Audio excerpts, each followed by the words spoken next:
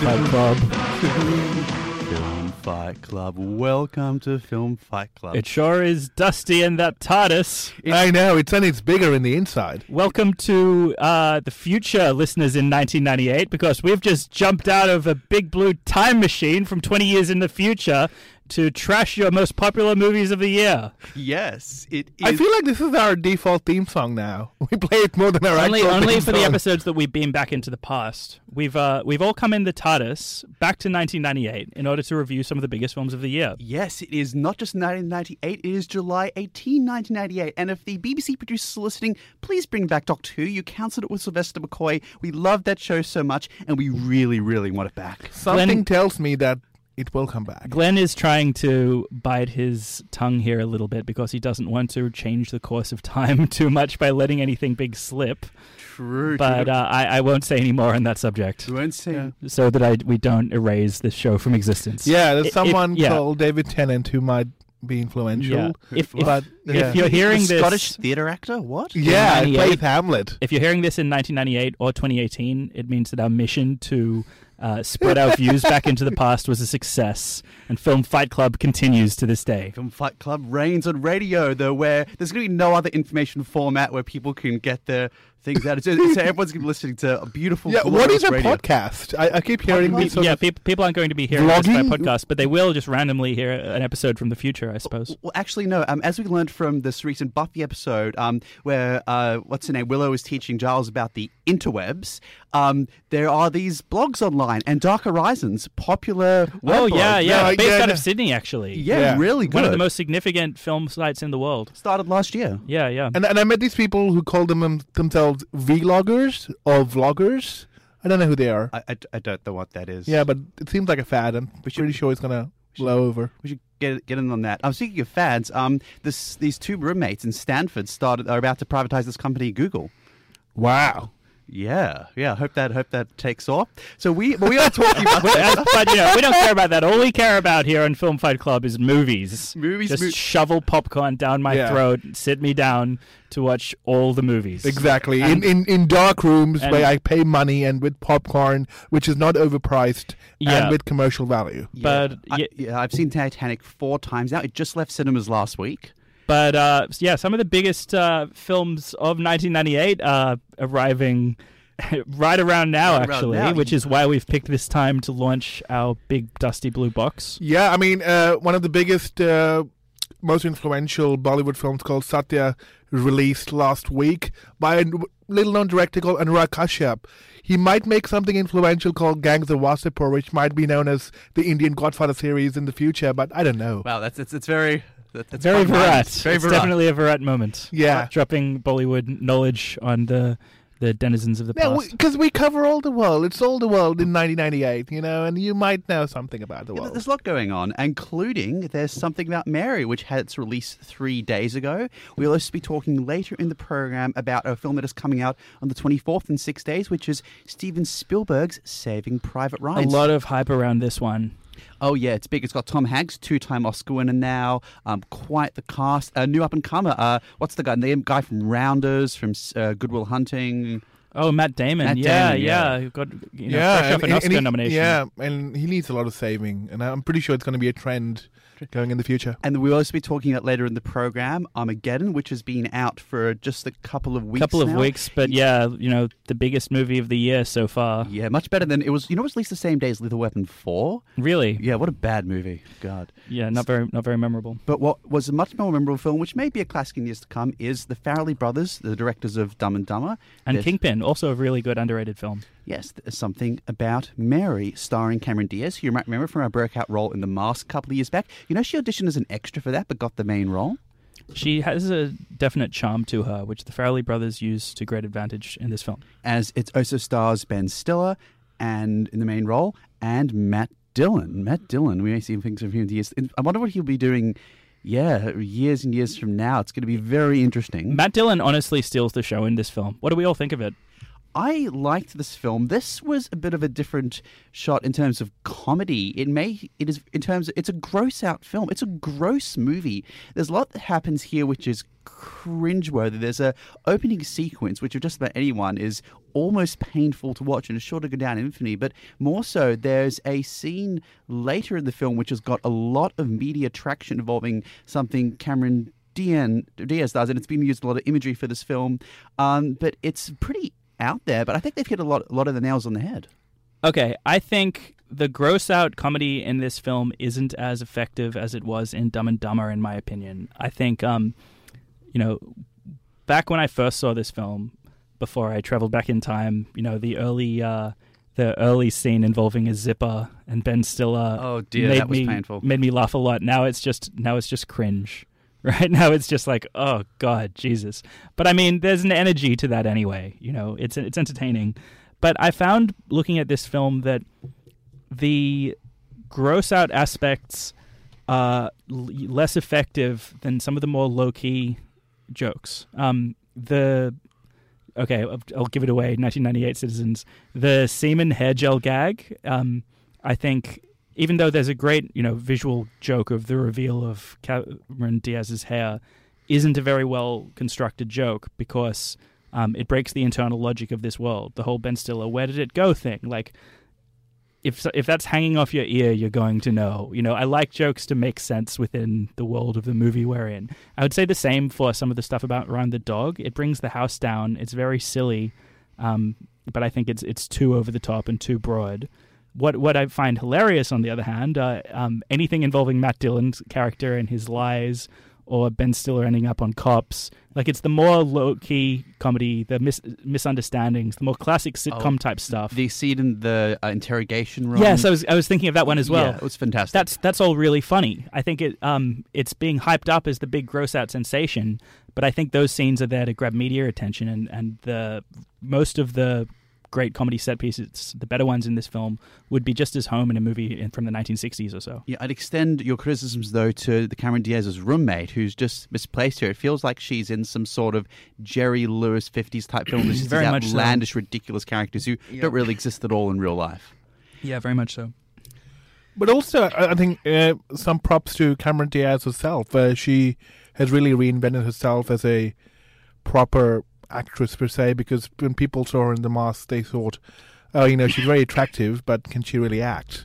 And she's really funny in this, and I'm pretty sure she's going to have a very strong career as a comedic actress in the future. I don't know the future, but it might be possible. The cast are all really great and have good chemistry off each other, but honestly, yeah, Ben Stiller has a very charming everyman kind of quality to him. I hope he doesn't get typecast and gets to do some dramatic stuff in the future. But Matt Dillon, as I said earlier, steals the show as this absolute creep private investigator. It's the moustache that does it. It's the moustache and the eyebrow acting.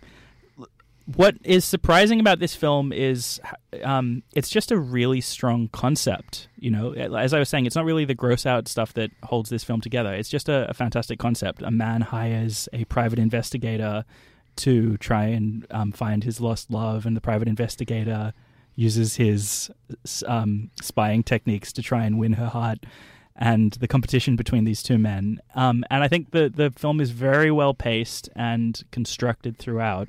It's a really entertaining watch. But I think the biggest problem with this film for me is the character of Mary herself. I think she's not, written as a real person. Like, do you believe for a moment that this character is a doctor, or is anything about her? Like, she's pretty much just written as a fantasy girl prize. And in that respect, I feel like the film tries to have its cake and eat it too, because, okay, spoiler alert for Citizens of 1998. At the end of the film, Ben Stiller's character does what I thought would make for a great ending for the film, which is, except he doesn't really know Mary. He's been, he's in much the same place as a bunch of people who've been dishonest in trying to win her heart. And he steps away from her. And I think this would be great because it makes the movie, it follows through on what the movie was really about, which was never really Mary. She's not much of a character, so outside of the chemistry between her and Ben Stiller, there's not really any any real connection between these two characters. No. It's not developed at all. We see her as an orthopedic surgeon in one sequence, which is in her office. We don't actually know anything about her beyond how these characters and these awful characters interact with her exactly. life. And Ben Stiller has been sitting there pining for, 10 years? Yeah, having had no contact with her at all absurd. Post a bad prom night event. A real lesson, a good trajectory for this movie, I think, would be him learning to grow up, which is what I think the film works towards in the final, in the scene where he says, whatever, we all just really like how she makes us feel about ourselves. We don't really know her. I'm stepping away from this. And I think to see his character move on would be, a great lesson and a great moral for the film. I don't think we're going for a dramatic film, though. We're going for a comedy. It's a comedy, but ending. It can be a happy ending. It doesn't need to. I think the movie betrayed its own themes. It can be a happy ending that he moves on and then is able to let go of this trauma from the past and have a good date with another girl and realize that life isn't all about pining for and idealizing this one person. And how happy can you be when you see her end up with this absolutely horrible person who lies to her among a number of people who lie to her? But the guy that she ends up with turns out is the nice guy, Brett Favre. Oh yes, the NFL player. That's right. Yeah. So it just feels to me like having your cake and eating it too, that he comes to the right conclusion, the only one that makes sense for the character. But then the Farrelly brothers don't want the audience to go home without the boy getting the girl, so they say, oh, but it turns out that she's decided she really likes him anyway. And at the end, when that moment happens, I don't buy it because, as I said, Mary has never seemed like a real person, so it's hard to see into any kind of psychology other than that the movie's going into the old fantasy that until that moment it had seemed like it was trying to burst, that if you do the right thing, you win the girl, you get rewarded with the girl like a prize. And I felt like the movie seemed like it was going in a very transgressive and transgressive of romantic comedy formula and progressive idea, in terms of ideology direction, and then cheats itself. So that's the big disappointment of the film for me. And I think the Farrelly brothers realize that it's a bit of a silly ending and it doesn't really matter anyway, because as soon as he gets the girl at the end, they undercut that with a ridiculous gag, which is where their strong suit is, absurd comedy.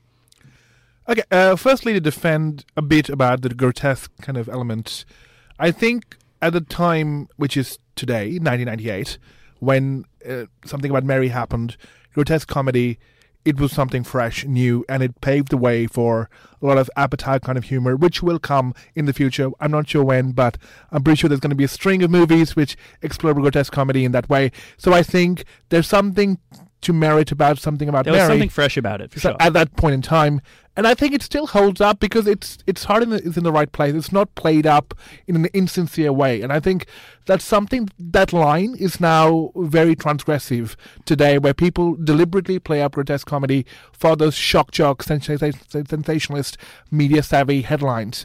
I think the media played it out of proportion. It's not as grotesque as people make it out to be. It's far-fetched. It is somewhat grotesque, but it's not it's not cruel to the characters. So in that sense, I feel it's empathetic. And also from a Nugget point of view, 7 years from now, in 2005, Bollywood is going to remake this movie in an entirely stupid way. So if you're looking for an incredibly stupid and unnecessary remake, do not watch that one. We're all looking for that. The one other, on the last point in this film, I will give it props in that the one element that did actually give Mary some characterization was in her discussions of a beautiful film. I know my Ritzi's uncle's favourite, among his favourites, Harold and Maude. Yeah. It was very special and a bit of a nice touch. Oh, actually, there's one little thing that I'd like to give cred for this, for two things actually, cred for this film for. One is the great touch of the narrator throughout, who is a musician singing songs along the way. That adds a lot of flavour and humour to the film, and his appearances to comment on the action like a Greek chorus.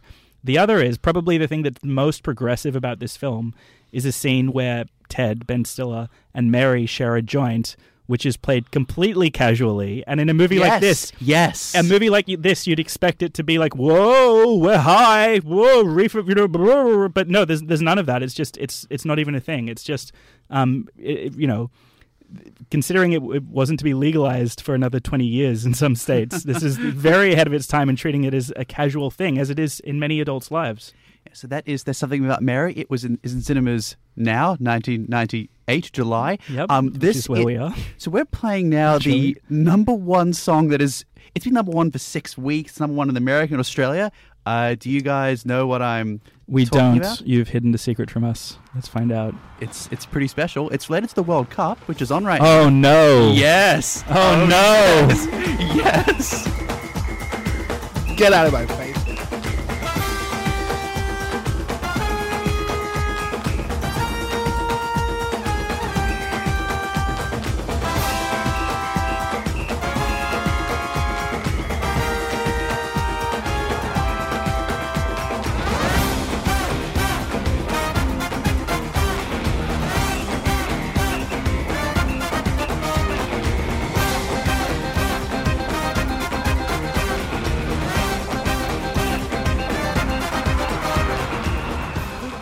And that was the World Cup song. I'm very disappointed with the World Cup final last week where France beat my team, Brazil. But hopefully news to come. They're not your team, Glenn. They have always been my team, Virat. Thank you very much. No. Since the early 90s, yes.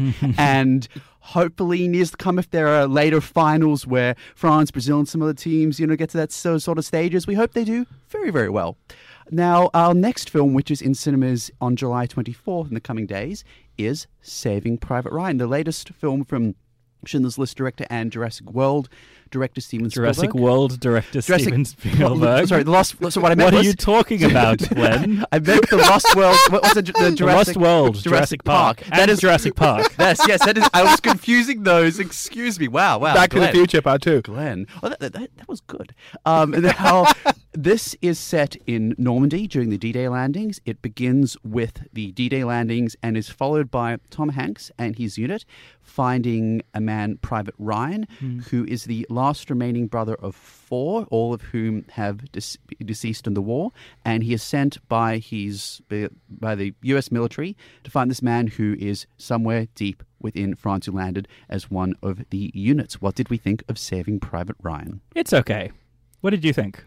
I liked the beginning of this film a lot. It is one of the best recreations of the theatre of war and most palpable and most visceral, most violent and most I've ever seen. There's these wonderful shots where Spielberg lets the camera hover in the water as they land on the beach, and then more and more as they go up and essentially encroach on the enemy lines. The opening of the film is masterful and will be remembered.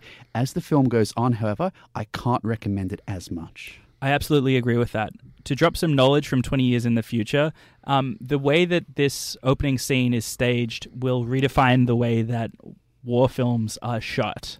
It's hardly the first film to shoot war as a intense, nightmarish, surreal cacophony of violence. I would point to the 1985 Russian film Come and See, to anyone who's never seen it, which is an extraordinary depiction of war, and I think more mature in the way that it evokes a nightmare than this film.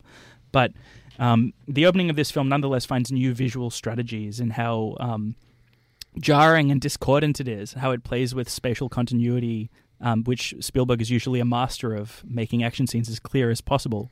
Now to confuse you and to amp up the disorientation. It's unrelentingly cruel in the close-ups of people being dismembered and blown apart, and where it seems like death can come from any direction and there's no rhyme or reason to it. But as the film goes on, it becomes a very, I think, conventional war film. I have some issues with this. Yeah, it goes into directions that we have very much seen before. There are some excellent actors in this film. Tom Sizemore, Vin Diesel has a small role. Bryan Cranston is an up-and-coming actor. Up-and-coming indeed. Yeah, very much so. But I feel that the theatre which we see, by that I mean the theatre of war, and the different set pieces, whether they be in the clock tower or as we go on, were over the course of many films, including so many 50s recreations of the Normandy landings and others, have been better recreated. You just have a better idea of the camaraderie between these units, which wasn't very well established in this film. Yeah, I think the film is exciting, or maybe not exciting. It's entertaining throughout, because Spielberg is such a master of just staging scenes that he keeps up a level of momentum and visual interest that propels the drama along. but I don't think the characters are particularly well developed, or at least not interesting. A lot of them stand as regular cliches that we've seen in many other war films before, which makes the film not the bold new vision of warfare that it's being advertised as. Still better than 1941. Yeah. Well, I haven't seen 1941, but I'll take your word for it on that. But the bigger problems for me are, I don't think the film has any real insight into war. I don't think it says anything profound, but it is bookended by sequences of such self-seriousness about, with a mournful tone about respecting the troops and respecting the sacrifice. The final sequence was very moving, I will say, when they jump forward. Right. Well, I disagree on that because I felt that the film didn't earn them. And on top of that, I found those sequences fairly schmaltzy in and of themselves. Like I thought they were just way over the top, like layering music over, a guy getting choked up. It felt like a manipulative way to cap off this film. And to go further, I think knowing that this is such a conventional war story to follow, that it's using the... Oh, does Rob... Okay? Yeah, look, I agree with almost everything both Glenn and Chris have said, but most importantly, but what I feel... disagreeing. But I want to disagree on certain other points, but the agreement is like, I don't think the film prepares you from what boringly conventional film it is after the first 20-odd minutes. So I think you are lulled into thinking this is a more exciting film than it will be in the first 15-odd minutes, and I do agree with the fact it changes the game and how these war films are shot, and especially with that cacophony of violence. But also at the same time, I feel it's so preoccupied with that American mythos about... It opens and closes with shots of the American flag. Yeah, but also, which is just, in hindsight, not the best kind of mythology building, because we're just sick of it. Anyway. I don't know, hold on. I will disagree strongly with that. This is a film about a period in history where American troops and many others bravely sacrificed many lives to storm Normandy beaches and carry out a campaign which was very crucial, and it's a very different time from what we've seen in terms of many other films where I think you couldn't characterize necessarily the campaigns or the furthest around it as such. I think my problem is, I'm not saying that it's not worth making a film about the sacrifice and the power of what these men were willing to put on the line. But I think what the film ends up doing and becoming so conventional later on is basically using, especially in the final sequence, it's using the horror of this war that's established so well in the opening scene as a stage for Steven Spielberg to stage exciting action movie sequences. And there's something discomforting about that. I think a film like Samuel Fuller's The Big Red One is honest that it's a B movie, and so I much prefer that movie, which is also about a small platoon, making their way further into Europe, because it doesn't feel so disingenuous and self-serious in the way that it tries to frame basically an action movie in all of this flag-waving and mournfulness that I don't think is earned by the narrative. A very quick rebuttal. I do agree that there is a film to be made about this campaign. I don't think this film is it.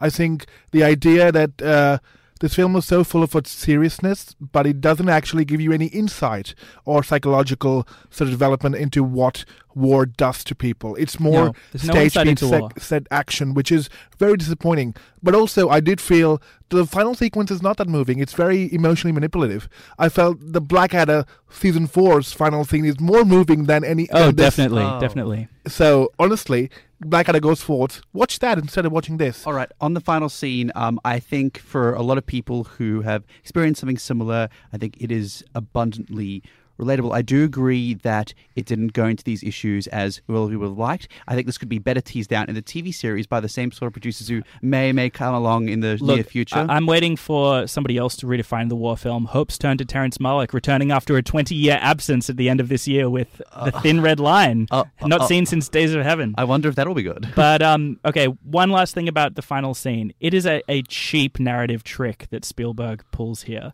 The opening of the film has a close a zoom in. Spoilers, people. There's a zoom in into this unknown soldier's eyes, and then later on we move to memory. While you can hear the sounds of the D-Day landing, which is establishing that he's remembering the D-Day landing, and then we are situated in the viewpoint of Tom Hanks's character, the captain, and then throughout that scene, there's moments that place you definitely in, subjectively aligned with him.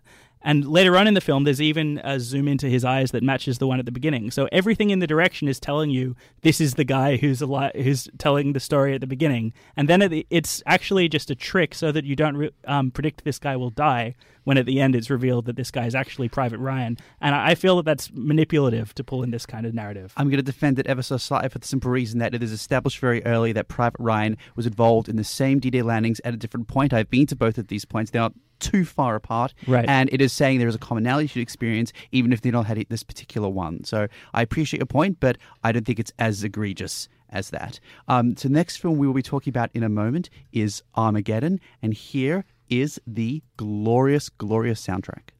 In this sweet surrender, I could stay lost in this moment forever. Every moment spent with you is a moment I treasure.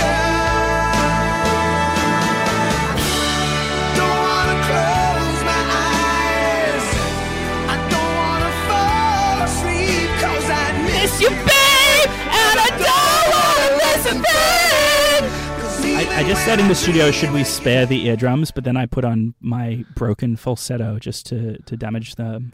So sorry, everyone. So that was from Aerosmith, the Steve Tyler's band. Steve Tyler is Liv Tyler's father, who's in this film. And Liv Tyler is Bruce Willis's daughter in the film. Yeah, how good was she in Empire Records? She was good. Also, Stealing Beauty. Yeah. I don't remember that one. Was that recent? No, there was one of... Yeah, it was a good film, I think. So we are talking about another good film, which is Armageddon. It is out in cinemas now. It is starring... It's highly debatable, Glenn. Oh, no. It is not, sir. It is critic-proof. Yes, it's critic-proof. And it is starring Bruce Willis of Die Hard fame and Mercury Rising, which just came out last month. Yeah. Alec Baldwin, good dramatic actor. You should stick with that. And we also have Ben Affleck, who has come off well. The other fellow from Good Will Hunting. with Matt Damon. Yeah.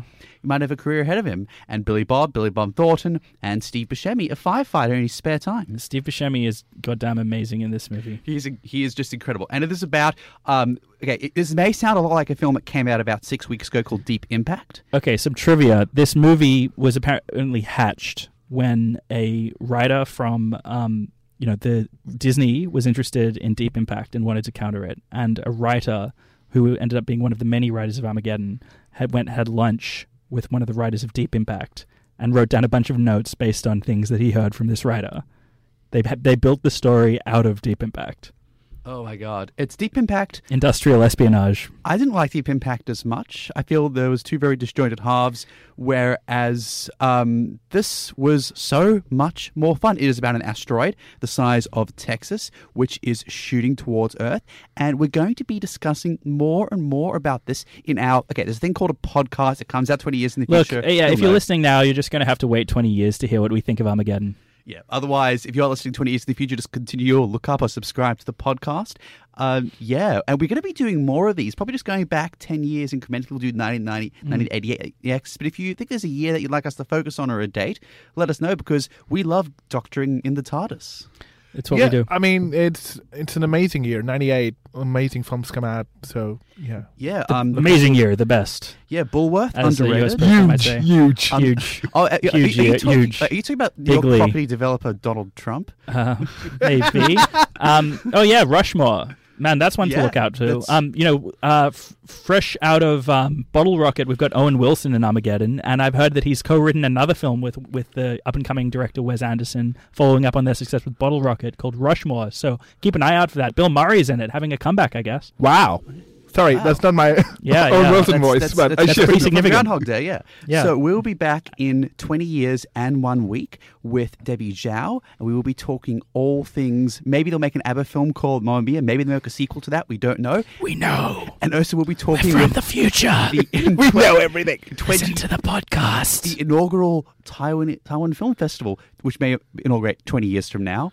But that will be... It will. It will. We're from the First of all. future. We're sorry to dump all this information on you. But later in the year, in August, which is my birthday you month. think we're making things up, but But we're not. Hold This is on Glenn a second. Featherstone, Chris Evans, Right Nuru. Have a wonderful night. Enjoy movies. listen Good to the night. podcast. Armageddon. And we're back on the podcast for Film Fight Club, the 1998 podcast. How many podcasts are there in 1998? I don't know. I'm sure there'd be What is something a like podcast, it. Glenn? There'd be something like it. There'd be some kind of primitive Yeah. audio recorded Cassettes. Floppy like disks. my internet radio show. Ah, yes, Internet Radio Show and floppy disks. They're like, what, Yeah. 68 gig? Not gig. Back Megabyte.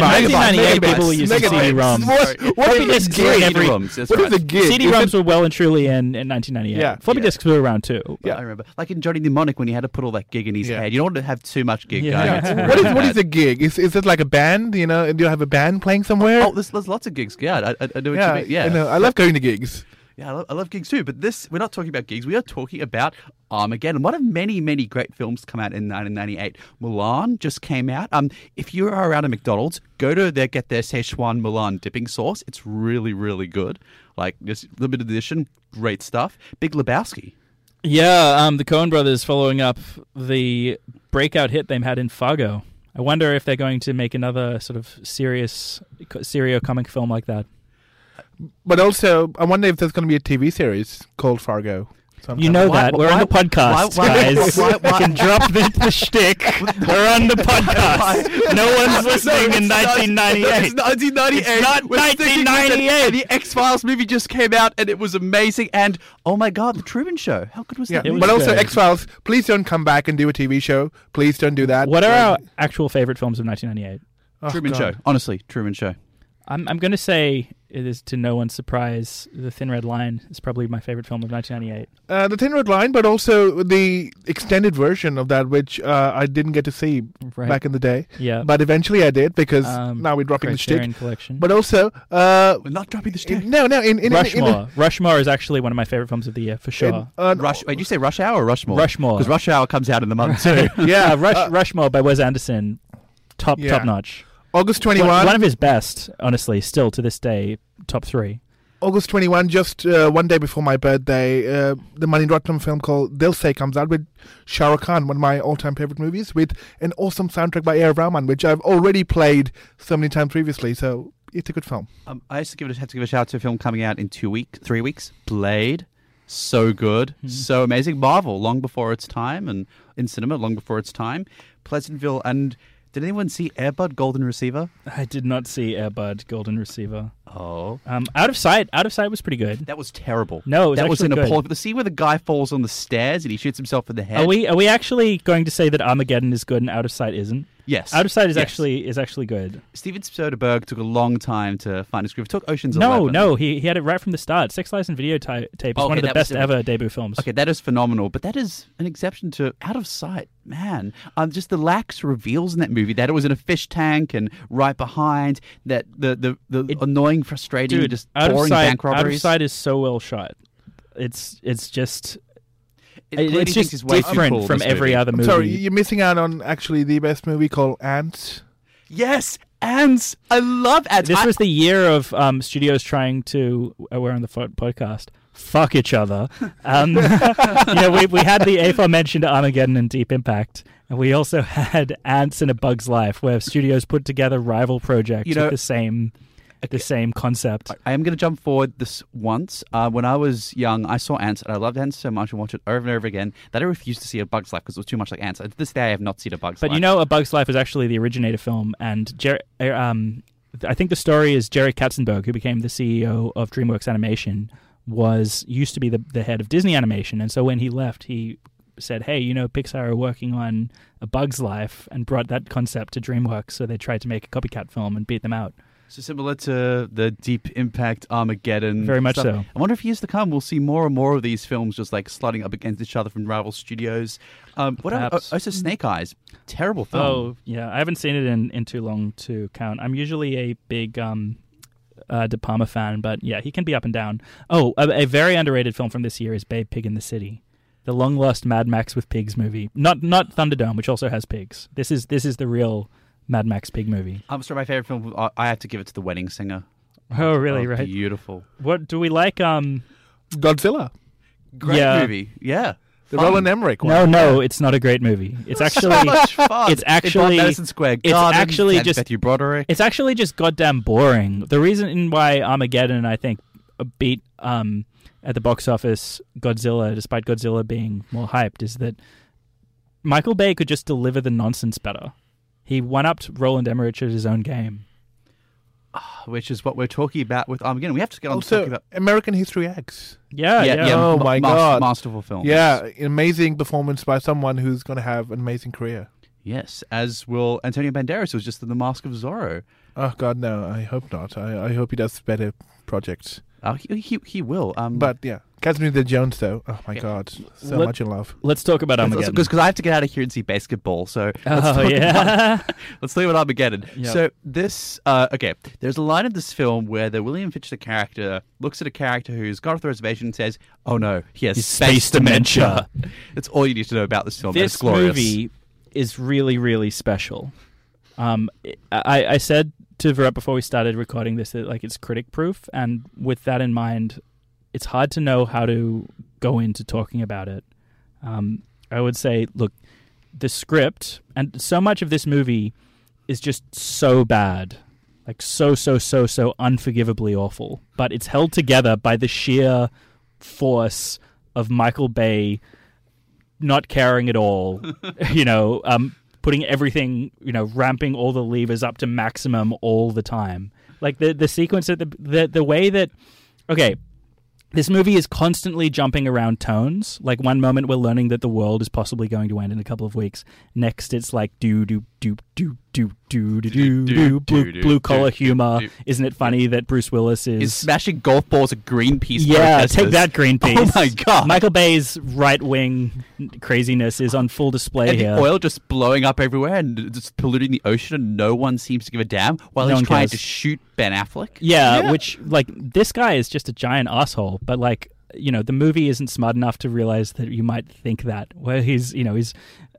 I know the movie makes a joke out of it, but, like, I was thinking, like, it's really not that funny. A guy shooting at a guy because he slept with his daughter. Yeah, he They'd could have hit him. That's pretty damn violent. Yeah. Are they even in a It's US played as a jurisdiction? joke, Can yeah. you just get away with it? Man, the worst. Speaking of weird tonal shifts, we have Michael Bay's signature racial caricatures with a black guy.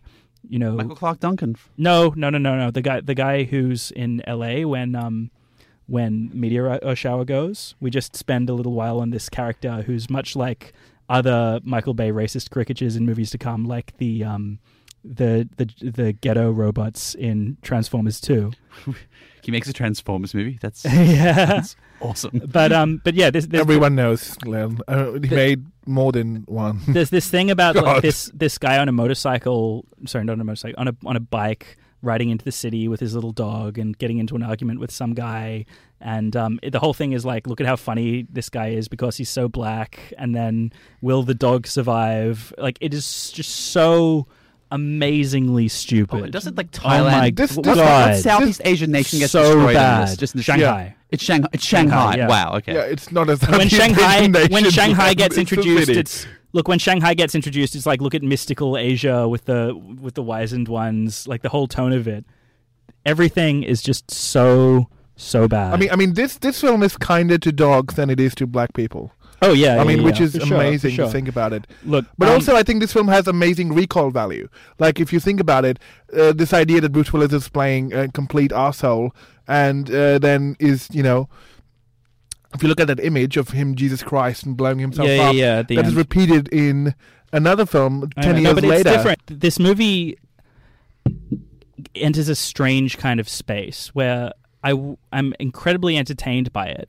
I wouldn't say that it's ironic appreciation because I'm definitely actually entertained. But the reason I'm being entertained is because I'm constantly dumbfounded at the absurdity of what I'm being shown by Bay in the script. And this feeling of stupefaction goes hand in hand with some of the actual enjoyment that comes in, because Bay is actually quite a skilled technician in his way. Like, it's some of the searing colors and action montages are actually fun to watch. I mean, it's amazing to think about it. The fact that Bay can continuously ramp things up to 11 and yet keep somehow superseding that level. You know, like everything is already turned to 11. Everyone is always shouting. If there's humor, it's the broadest humor in the world. If there's an action scene, we've got to have a million different angles, and it's edited so fast so you get to see every single part of the destruction. Yeah. Oh, so like you know, when you're watching like a soap opera, when you have those amazing camera angles from 10 different things. Somebody saying, like zoom, zoom, zoom, zoom. Yeah. It's like somebody says something like, "Oh my god," you know, and they make a punchline, so you have to like zoom in from like 10 different angles. This is this movie. The real. Except to sustain it for that long. It's amazing. The thing about this film is there's no actual engagement with the narrative. Nothing in this movie is real. There are no real emotions at all. There are no real characters. There's not even real scenarios. Bay's style is so propulsive and all-encompassing that the story is Michael Bay's way of shooting the movie. That's all you watch. Michael Bay's like montages and flashes of color and people yelling into the camera, and the camera's always zooming around someone in, you know, at NASA. There's always a Steadicam going in, or if there's a romantic scene, it's always shot like a postcard at sunset, and there's always helicopters flying overhead. The style is everything, because everything else is so absurdly fake. But this is the point. It's supposed to be blustering stupid. There's a 9-foot nuclear weapon which just decides to, start ticking. There's these military do these things which makes absolutely no sense. They have no backup plan except for sending these engineers into the middle of space who have never been astronauts This is before. another goddamn stupid thing. Instead of teaching the astronauts how to drill, they decide, I guess we'd better teach the drillers how to become space astronauts. I think someone points that out in the film. No, well, the drillers, Bruce Willis comes in and they say, these are the guys we're sending up. They're trained astronauts. We've been teaching them how to drill. Bruce Willis says, when he's asked to teach them how to drill, no, I can't do that. You'd better instead send my guys up, give them a crash course. And Billy Bob Thornton's like, yeah, sure, whatever. We're okay with that. Speaking of which, all of the montage scenes of these guys being prepared for space, it's fun because of the way that Michael Bay shoots it, but it's just so stupid. And this is one of the parts of the movie where it actually, the illusion that Bay's directorial style is able to uphold falls away, because I think the comedy is really bad. It's never, ever, ever, ever funny. Nothing that's intentionally funny in this movie is ever funny. It is hilarious. There are several hilarious sequences in this movie. Steve Buscemi and everything he ever did. Steve Buscemi is really funny. Yeah. But Steve Buscemi is, acting like he's in a goddamn stupid movie and playing it that way. Whereas the actual scenes of comedy and comic relief and whatever are always, without fail, terrible. That's because of Ben. I round it down to Ben Affleck, though. But the stuff about yee-hoo, we're gonna go see strippers and Mr. Spaceman, it's all terrible. None of anything that's written this is the thing. I don't think this movie is actually intentionally funny. I think Michael Bay knows he's making a goddamn stupid movie, but I think he's playing it to the lowest common denominator. It's not like Big Trouble in Little China or something where it's ironic to the extreme. They mean this. This is a movie for really dumb people. But this really dumb person loved it. I enjoy it too.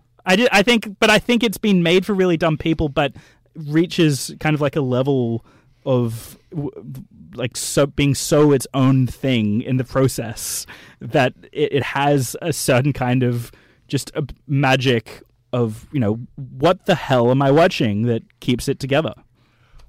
Okay, firstly, to defend Ben Affleck, he has another worst performance. He is the most annoying character I've ever seen in a film in this. The animal crackers scene, there's a romantic scene in this. That was horrible. Glenn, I'm hoping you're seeing it now that this is actually just a terribly written film, but it's hilarious because it's so bad because Michael Bay is amping everything up. Everything is bad. Everything is horrible. Everything is horrible. You look at a romance scene and it's the most cringeworthy thing ever. Everything is The awesome. sacrifice at the end is hilarious in the way Michael Bay shoots it. Like everything's did you remember? It's supposed to be There's random. It is supposed to be It is supposed to be that crazy. Spoiler alert. When Bruce Willis blows himself up, we can't just see the images go through of his daughter as his life flashes before his eyes. We've got to hear on the soundtrack the cha-chun, cha-chun, cha-chun, cha-chun, cha-chun noises as the images flash by. And then we cut But from it's high stakes. we It's cut a meteor in space. coming to Earth. Yeah, we cut in space from Bruce Willis, in his spacesuit, to Bruce Willis in a studio, lit up as beautifully as he can by the former Playboy video director and former commercials director Michael Bay in a studio doing a Gotta pay the Jesus pose while the camera zooms in sped up film. Just flashing by quickly, just subliminally, as if the audience don't quite get the There was point. some great imagery to come in there too. What about the hand on the monitor? Liv Tyler running past the astronauts as Ben Affleck gets off the plane. Oh man, speaking of Liv Tyler, this movie, going into just how it's all terrible and Michael Bay is so goddamn shameless that it becomes amusing. We can't just have one shot of Liv Tyler, looking sad, thinking about the fate of people on Earth. We need to have 50 of them. Whenever anything goes wrong, there's another reaction shot of Liv Tyler looking sad in the control room. If it's not Liv Tyler yelling and screaming in the control room. Speaking of which, why is Liv Tyler in the control room? Okay, back to Ben Affleck. Firstly, I think his most annoying performance is not in this movie. It's in a movie called Jiggly, which he does with Jennifer Lopez. I never saw that. You have been saved. Literally, you have been saved. Honestly. Oh, Jennifer Lopez of Out of Sight fame. No, Jennifer Lopez of Jenny from the Block fame. She's great there. Yeah, Waiting for but Tonight. Great song. I hope, she does music and a lot more movies. Anyway, that's a different point. To go back to this idea, there's something I think inherently enjoyable about someone like Michael Bay not giving a fuck. I agree. I mean, so just far not giving a that fuck. it is enjoyable. But also at the same time, it is so pronouncedly Bay. It's his own style. He has a signature. There's no one who can just outthink this. You have to be a special kind of dumb, but also in a way a special kind of genius. Wow. No, but this is, I think, Bay at his best because Bay at his best, sir, is The Rock. The best 90s action film. The Rock is also great, but this is much better than the stuff he'll do 10 years from now. Transformers, etc. Because this has at least, as you say, the high stakes. You can go along with the story. In its dumbness here, whereas in something like Transformers, it's just who cares? Okay, look, this film is a music video. I don't see anything wrong It's a with music that. video, yeah. I enjoy watching music videos. I enjoy watching Aerosmith videos. I enjoy watching Michael Bay music videos. 100% commercial and music video aesthetics. And what is wrong with that, provided it's avowed about that? We know what it is. We know they're going to go up to space. We know there's some ridiculous, preposterous plan. Yeah. We know shenanigans are going to ensue on the asteroid. Look, we know these are hopelessly underqualified people, and that is half the fun. Look, I agree. It's just, it becomes very hard to say. I know the answer to, is it good or not, doesn't matter if you enjoy it. But it becomes very hard to say, am I enjoying this because it's good, or am I enjoying this because it's so bad it's amazing, when it comes to things like the endless Liv Tyler scenes, which make me laugh, or the Bruce Willis studio photography explosion at the end, which actually literally made me laugh out loud. I haven't seen this movie in years. I used to take it kind of seriously when I was a kid. This was the ultimate, watched it a dozen times. Yeah, this was the ultimate pizza night movie. As I got a little bit older, I realized it was ridiculous, but I still kind of semi-took it seriously. And now looking at it now, introducing us. Yeah, now looking at it now, it's just, what the hell is this? Has there been a better media film? No. Honestly, look, this is difficult in the sense that It's part of me, it's not only just about liking a movie which is so bad that, whether you don't know why you're liking it. It's also the fact that there's something inherently envious about the fact that Michael Bay just doesn't care. Oh yeah. I wish I wasn't you have to be that privileged. Yeah, but I feel I was that privileged. We're woke in 1998. Yeah, but also but you come from a position of privilege to be. I know these are all cliches, but to be able to do this, No, but also the fact that he was born in Hollywood, and you can tell. But his idea of making a commercially, you have to have been brought up under the glitzy Hollywood ideal to have internalized that kind of imagery so much to put out something like this. So bombastic, but I like the bombast. But that's the thing, though, and I feel like the majority of people did like it too, because it was the highest-grossing movie of 1998. Yeah. So it's amazing to think about that, the fact that Michael Bay. Okay, you may say whatever you want to say about him, but he does know exactly the kind of people he seems to be going out to. Most people in the world who went to see this film. But like people were expecting this kind of movie. He wants to entertain you. And That's it. He wants to give you as much as possible. Yeah. He wants to create his like the ultimate idea of entertainment entertainment package. is that More is everything more. has to be as simple in very bite-sized, easily digestible porridge form as possible. But I think there's a method to the madness, because the reason things are that simple is because he's giving you so much. You know, in this movie, you get just a smidge of like scene of Liv Tyler shaking Billy Bob Thornton for considering detonating the nuclear bomb in space, saying, you know, that's my family up there, as if, you know, like, you know, not everyone else isn't going to die. If you know, you're given something really simple, and it's gone before you have time to think about how silly it is. Yeah, and then you move on to the next thing. It's like endless. but- It's like a machine gun. He's like the Gatling gun, but for some reason is on space. Invaders. No, but there's space vehicles with Gatling guns on them for some reason. Oh yeah, why are Drilling there vehicles. guns on this? Oh, so asteroids Because it's Michael Bay's so theory that like if a gun will make it better, let's have a gun. If a helicopter will be a good touch in the background, let's have a helicopter. Yeah, and It's like I like say, as much it's as I like enjoyed, such a conservative right-wing kind of, you know, jizz fest, like so much guns, Oh, so Michael much Bay movie, warfare. though. But you know, it's like, oh my God, The U.S. military loves Michael Bay, by the way. Oh yeah, totally. They Well, would. You yeah, know, the it's like military actually it's like deploys people those in the vehicles to U.S. these You know, it's films. like I only have 5 handguns in my house, but look at Michael Bay movies. I wish I could own that collection. You know, so I don't know if that's what people are Doesn't own aspiring them. to. You know, but like that probably the kind of people who go out and watch his movies. everyone goes and watches these and- movies. and- The reason it's the highest grossing film wasn't just the right; it was I many know, people. but like not everyone, Everyone watched it. But Yeah, everyone in the U.S. either way of the The spectrum. U.S. is very right-wing has- country, has- though. Let's be Then honest on that. you know, even people on the left in the U.S. own guns, though. Like, you know, it doesn't matter which way you vote. That kind of gun culture is very emblematic That's of why the people went to see U.S. this film. There were people went to see the film, even if they were Greenpeace supporters, because they liked a big blob extravaganza. Yeah. And I've got to say, and as much as it's ridiculous when an asteroid splits in half like that, come on, I'm not an astrophysicist, but it wouldn't do that. It's a fun movie, and I enjoyed look, Steve Buscemi, it's you know, definitely blowing fun. stuff up in space. Going into this thing of like ironic versus unironic enjoyment, I brought up Big Trouble in Little China, which I think goes for a similar, like, this is so stupid thing, but there's the reassuring feeling of like John Carpenter knows this is ridiculous and he's trying to give you something ridiculous. Whereas with Michael Bay, you're just not so sure. I think he kind of doesn't care about irony. I think he knows it's stupid, but like does not care. But you know, or I was thinking, I mentioned a couple of weeks back that when I saw Upgrade, I thought for the first 20 minutes, like, is this really bad? But then I thought, no, this is actually an excellent movie, just pitched as a B movie. Whereas when you watch something like Armageddon, there's so many terrible things through the whole runtime. It's not just like the feeling of adjusting to something Yeah, that's stupid. because, that, like, I'm just not sure. But I guess whether or not it's ironic appreciation or not, I guess at the end of the day, it doesn't matter. But also at the But same like, time, you have to admit some of this stuff is bad, Some whether of you the stuff is enjoy it or outrageous. not. Some oh of the yeah, stuff yeah, is just too much. it's a bad I movie. enjoy it, but it's bad. It's a bad movie, but at the same time, part of me can't help but notice the fact that, look, Michael Bay, when he tries to rein it in and make something like Pearl Harbor or something a bit more, which gives you room to breathe, and his idea You of think being Pearl Harbor's a emotional. better film than Armageddon? No. Let me commit. Like, the thing is, like, when he tries What's a better something, film than Armageddon? I was asking if you thought. No, No, no, he's no. saying no, he's not. Okay. but I'm saying when he actually tries something which in his world is let the scenes breathe, because Armageddon is all about bam, bam, bam, bam, bam. Everything has to be quick, cut.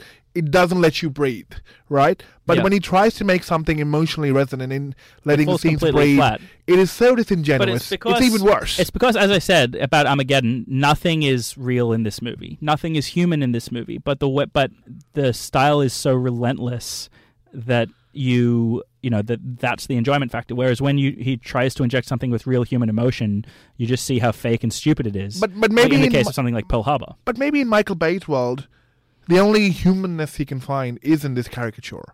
Like, I feel like whenever Michael Bay tries to be human, he looks more like a joke. Like, you know, his movies come across as more insensitive Yeah. than when he's not trying to.